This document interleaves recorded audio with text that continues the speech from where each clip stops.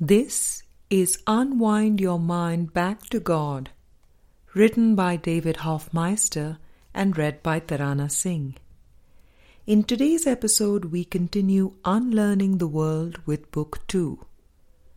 In Chapter 7, this is Section 4, Part 5. Going Deep with the Early Lessons. Last and final part. It is a stepping stone to see that God did not create a meaningless world, and my mind holds only what I think with God. The first thing is seeing that there are judgmental thoughts that seem to be in my mind, and there seems to be something producing them, thinking them up. But I am not that thinker, nor the thoughts. I am not the judgmental thoughts, nor the thinker that produced them. That would have to be the wrong mind. Was Christ producing judgmental thoughts? Friend, right. Did Christ produce the ego? David, no. Friend, if Christ and God are one, then nobody produced the ego, and yet the ego seems to exist. But does it? David, that is the question. It seems to, but you have to look at it closely so as to see that it cannot. Friend, how can something seem to exist and not exist? David, the key thing is going for the experience that negates all perception. To perceive oneself as a person in a world or in a room denies the fact of reality. Friend, I have a hard time with that. I understand the goal is to undo this, but it certainly seems ludicrous to say the ego never happened, while it seems to be happening. That seems insane to me. David, let's look at it this way. The atonement is the awareness that the ego never happened. The statement you are making is that the atonement seems ludicrous to you. That is the ego's point of view, that the atonement is ludicrous. The atonement is simply the awareness that nothing happened. Friend, when you talk about it in that context, I can see how I am either on one side or the other. There is no transition period or anything. David, it is not a future goal. It just comes down to right now.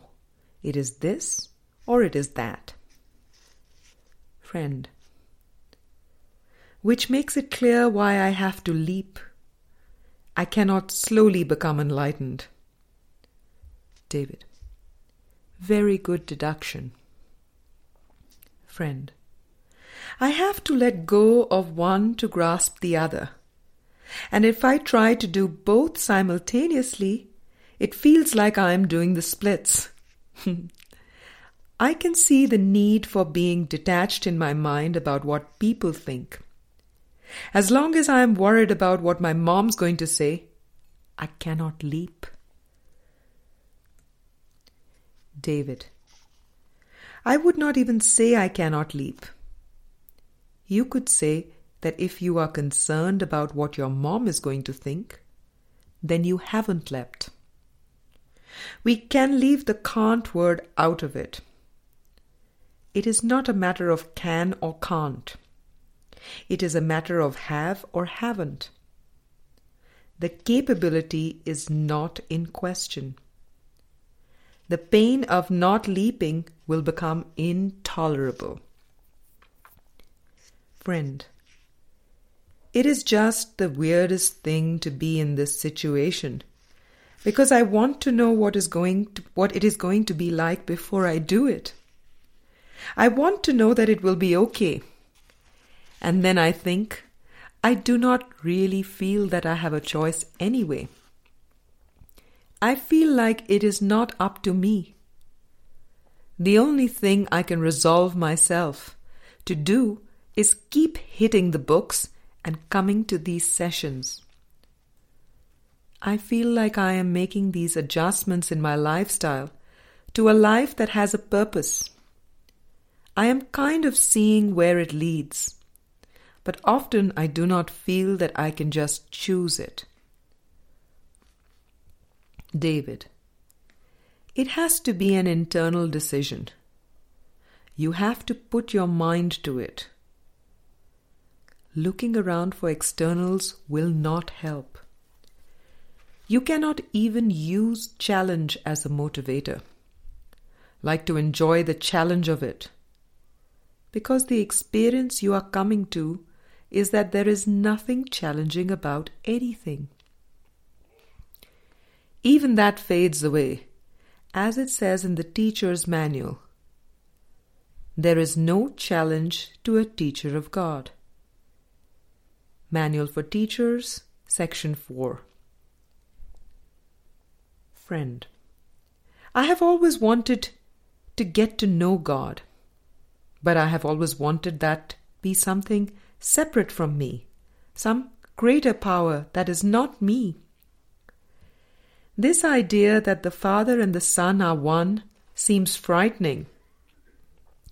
I have ego ideas caught up with that. There is an idea of loneliness, of just being in the middle of time and space and all alone. Like I'm going to wake up and realize that I'm really just this one person and I made up everything else.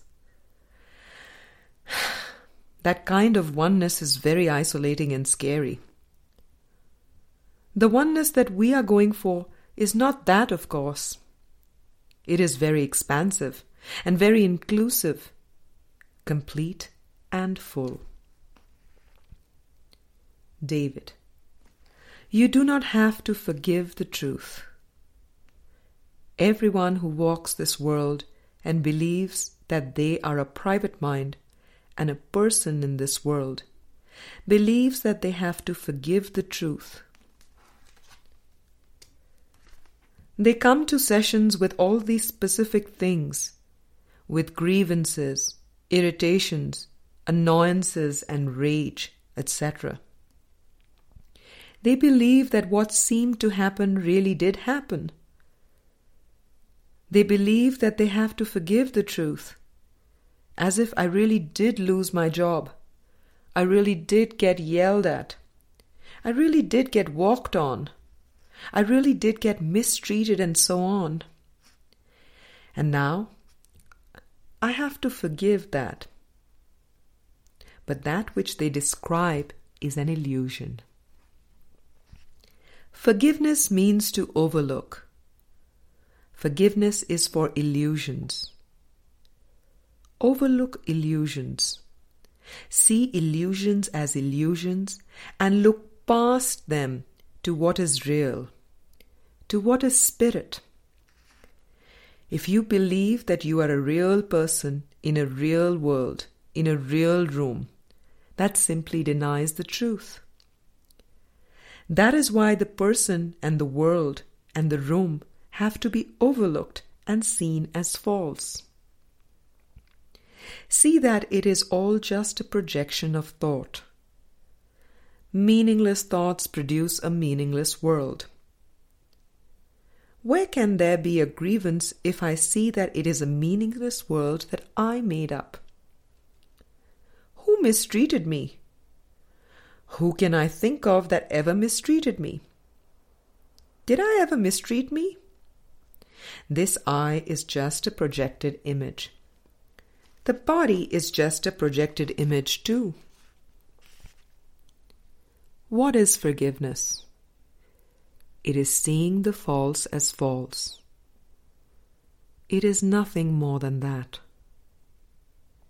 It is not seeing that there is something true and then overlooking it. It is just seeing it is false. Forgiveness is seeing that there is nothing causative in the world.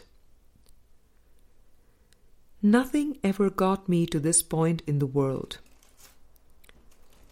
It is a common metaphor to think that everything I have ever done has gotten me to this point. Impossible. It is utterly ridiculous to think that the past has brought me to the present.